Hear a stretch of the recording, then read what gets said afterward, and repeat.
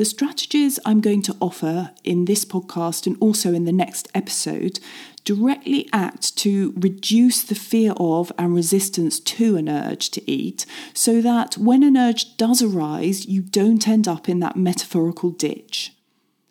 You may need to slow down slightly, but you can continue on your journey pretty much as planned. Welcome to the Yo-Yo Freedom Podcast. This is the place to learn actionable step-by-step tools and strategies to help you stop binging or overeating and start feeling relaxed and confident around food, so that you can show up for your life on your terms. I'm Gemma Keys, and I know firsthand what it's like to feel out of control around food and trapped in the pain of binge eating and body shame. There is a way out. Keep listening to discover your path to food freedom.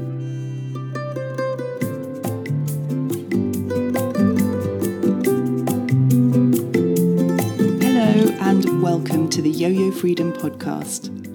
Today we're going to talk through an issue that can be particularly scary and overwhelming for people who struggle with binge eating and overeating. And that issue is the intense, overpowering urges to overeat and to binge. The urges that can seem impossible to resist and cause you to eat all the foods that the reasoning part of you knows will make you feel absolutely terrible afterwards. An urge can seem as if it comes from nowhere, and when it does come, it's as if there's nothing else you can do but go and get and eat that food. Sometimes the thought of experiencing an urge is so scary that people make sure they don't feel it at all by eating in advance of the urge even coming up, a sort of preemptive form of eating which isn't due to hunger but is due to anxiety or fear. So being able to cope with urges is a fundamental part of moving beyond binging and often moving beyond overeating too. I actually wasn't planning on talking about urges just yet, but after episode 7 on food restriction, which covered a simple change that can help reduce binging and overeating fast, it was suddenly clear to me that urges are the next key issue. I guess I think of it as providing the most bang for your podcast buck. So in this episode and in the next episode, I'm going to talk about how to cope with those full-on urges and the two most powerful ways to understand them and get through them. One way to conceptualize an urge is as a front seat passenger in your car. You're the driver, you've got your route mapped out, planned your timing for a relaxing, enjoyable, safe journey to your chosen destination. In other words, you have an idea of what you want to eat and when, and how you'd like your day and your food to pan out. Then, seemingly out of nowhere, your passenger reaches over and yanks the steering wheel, causing you to lose control and the car to lurch off the road and straight into a ditch. No matter what the original plans for your journey were, they are not happening like that today. So an urge or a craving, most likely for sugary or high-carb processed food, is like that unruly, out-of-control passenger.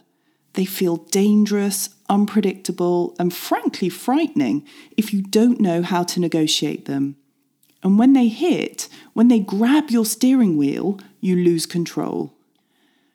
I don't want to over-egg this driving analogy, but another element is that when your passenger is grabbing your steering wheel, dealing with that passenger becomes your only focus. Similarly, an urge to eat can take up your entire attention span. It can feel as if there's no space for what you might know or intend, no space for rationalizing. You just need to get that food as soon as possible. For me, when I was in the grip of a craving and had that laser focus on food, it took over everything I was doing. It didn't matter what my responsibilities were at work or studying or even at home with my little kids.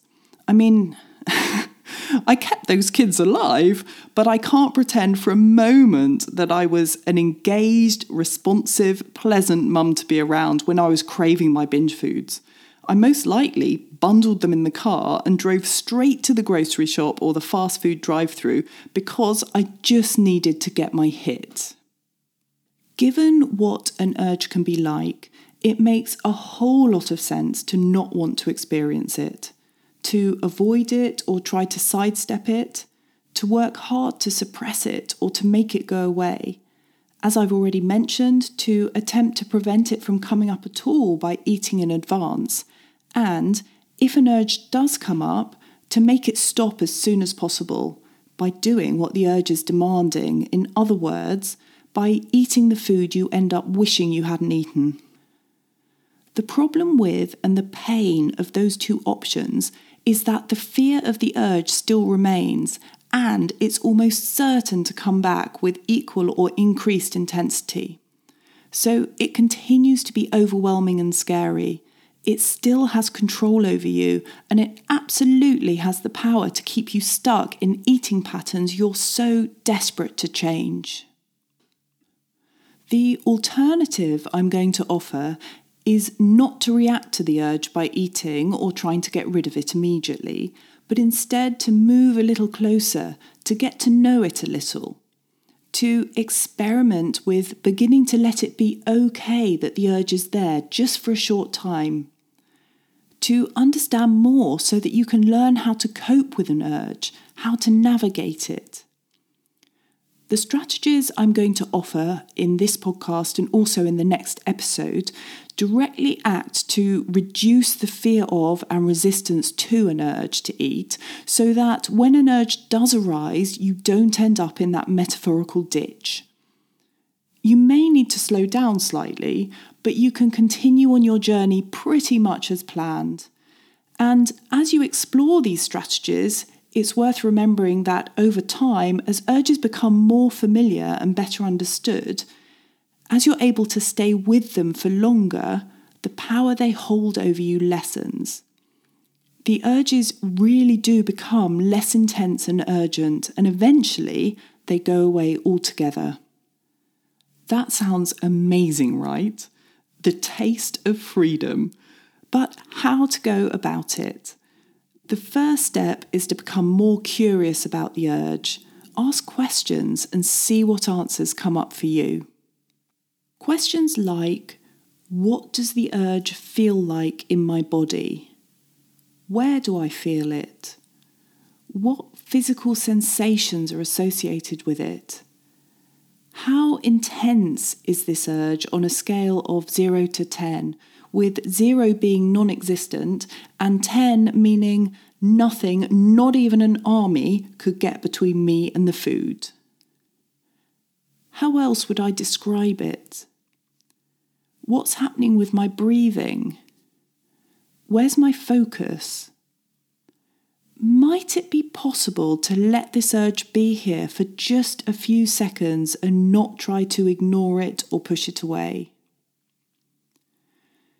If I can slow and deepen my breathing and let the sensations of the urge be with me for 10 seconds or 30 seconds or even 90 seconds, what do I notice? Does the intensity of the urge change at all over time? Again, using that rating scale of 0 to 10 to reflect the intensity.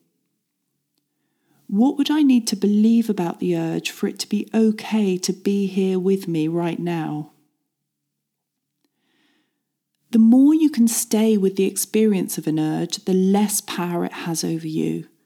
It's obviously fantastic if you can notice how long it lasts, to stay with the urge until it's moved right through your body and mind and dissipated. And staying with an urge for just 5 seconds or 10 seconds or 30 seconds is also incredibly valuable. It's a stepping stone, another movement toward being able to experience urges until they lessen in regularity and intensity and eventually disappear altogether. To help you stay present with urges and also to give you a visual on the progress you're making, I love a tool called, rather unimaginatively, 100 Urges. You'll find a download of the 100 Urges worksheet in the show notes for this episode at yoyofreedom.com/8.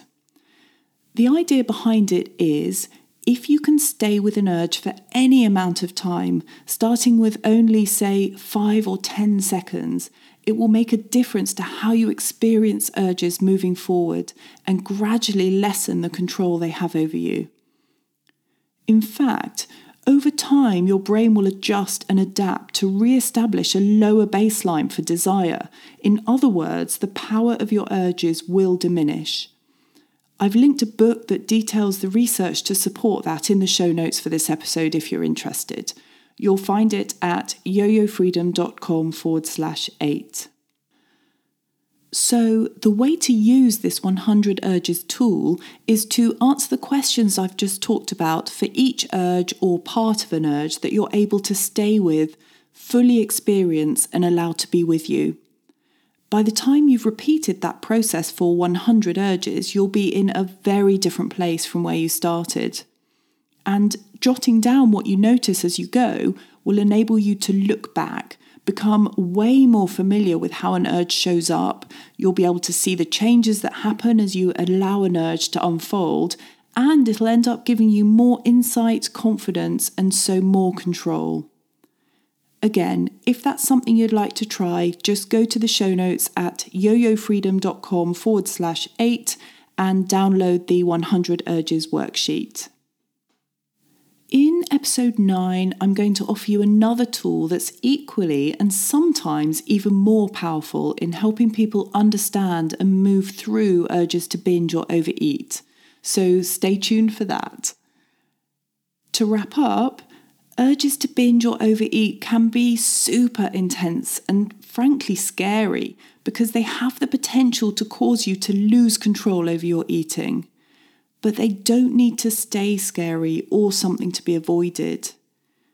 When you're able to truly be with and experience an urge as it arises, and when you can allow that urge to pass right through your system, it puts you in a whole new place. With practice, you'll end up in the driving seat and in control. If an urge does arise, it'll be a backseat passenger. It might shout loudly, and that's okay, because you're calm and you're in charge. And with practice, that backseat passenger will eventually fall asleep.